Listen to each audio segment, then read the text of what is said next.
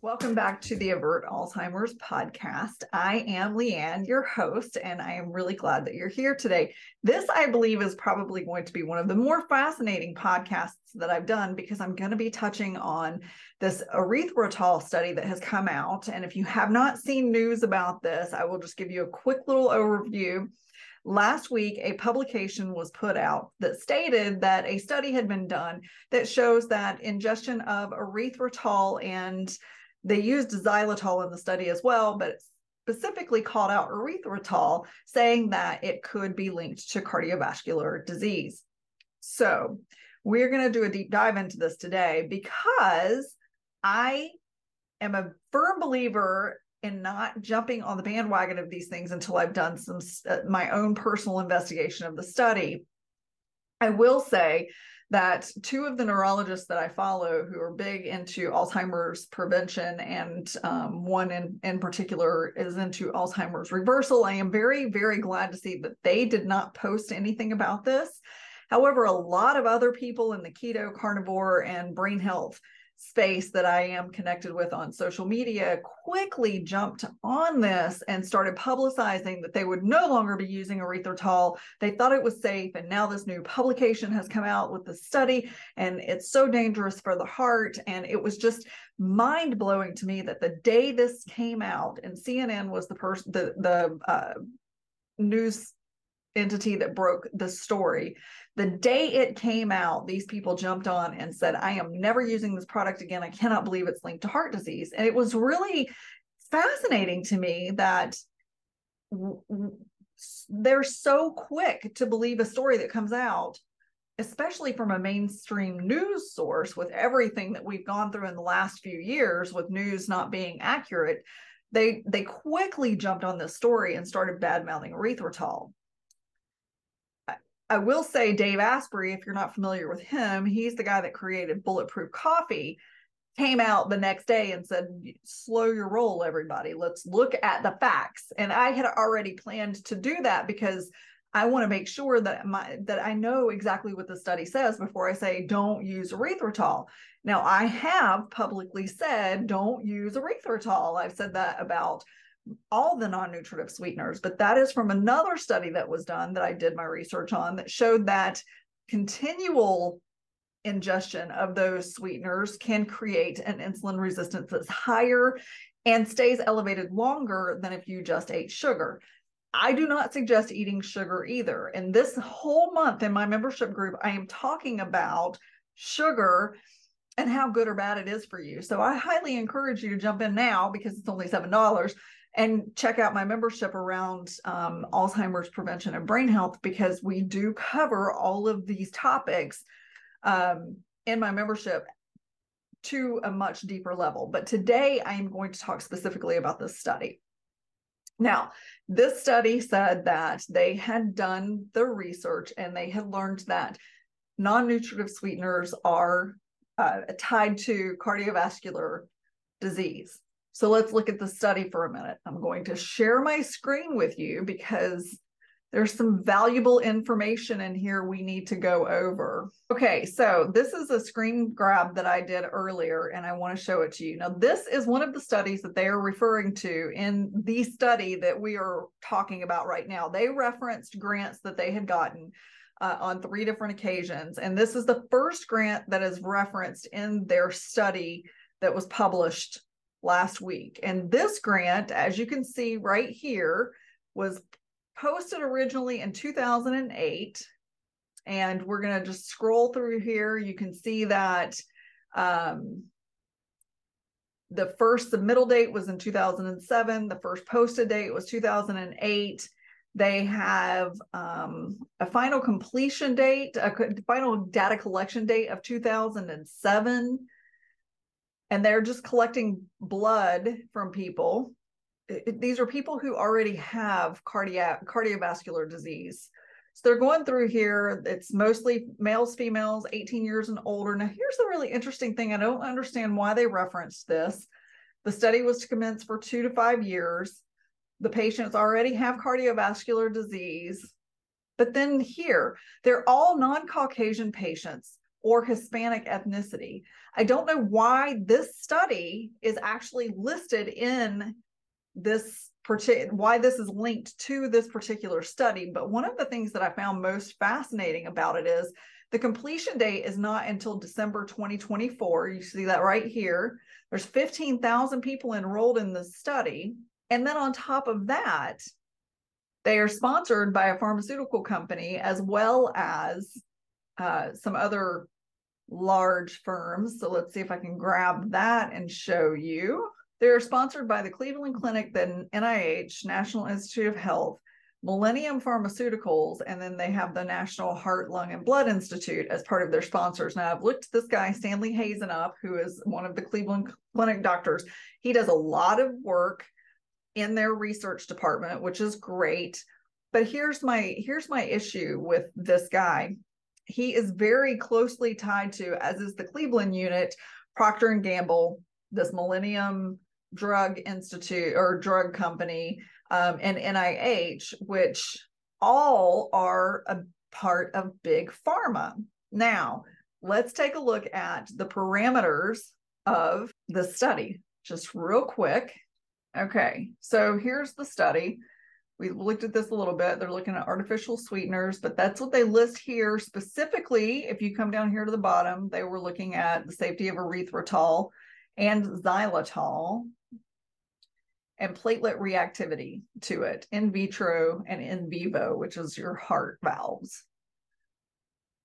Okay, here's the next screen that I want to share with you. This is something that I thought was really fascinating.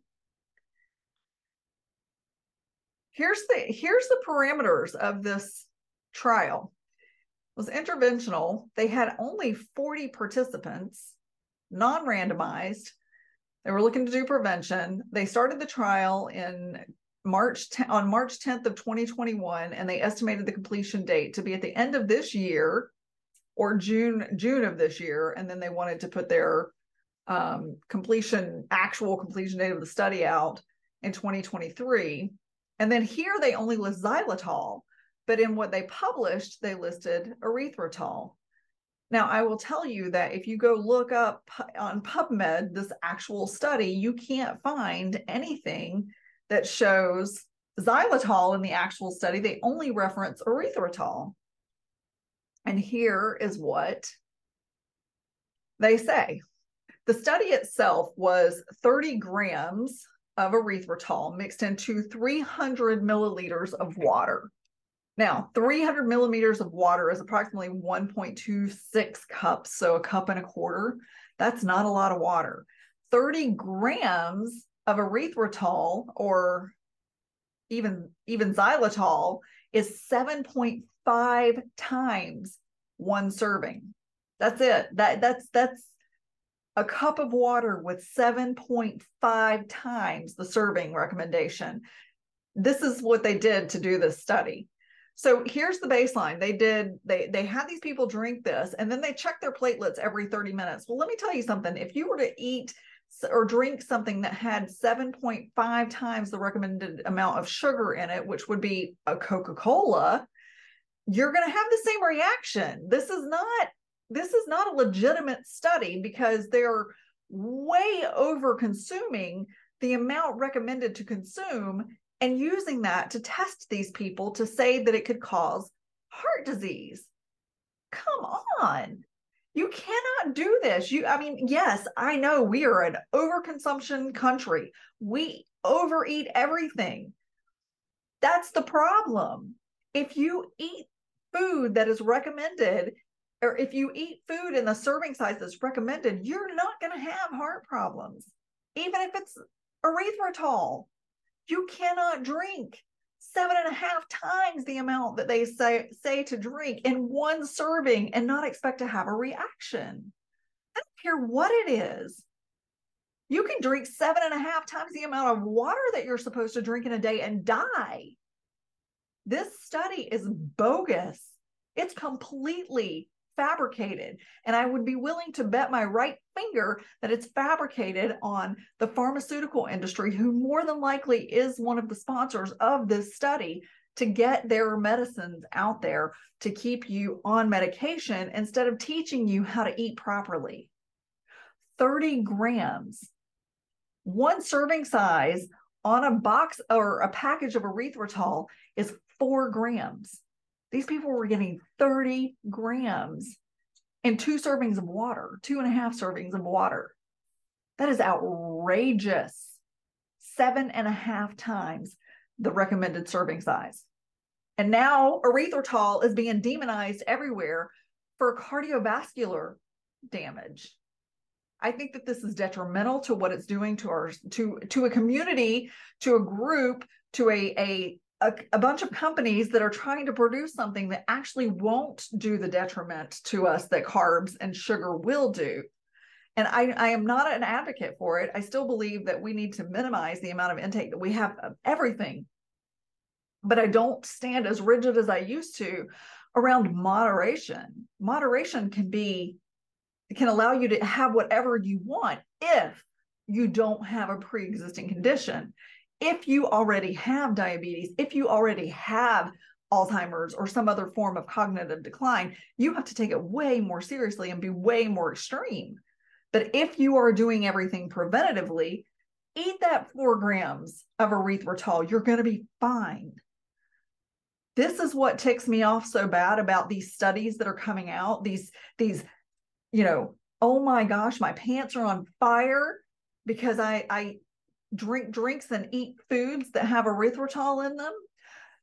Second point I want to make to you is there is not one drink on the market that I was able to find, and I did a lot of looking, that has erythritol or xylitol in it as a sweetener. And the only thing you can really find that has xylitol in it as a sweetener is gum and a couple of candies. Erythritol was designed for baking. That is what we use it for. And the study says that it's sweeter than sugar, which is not factual. It's actually 70% the sweetness of sugar. So it's 30% less sweet than sugar. But this study indicated that it was higher sweetness value than sugar, which is not true.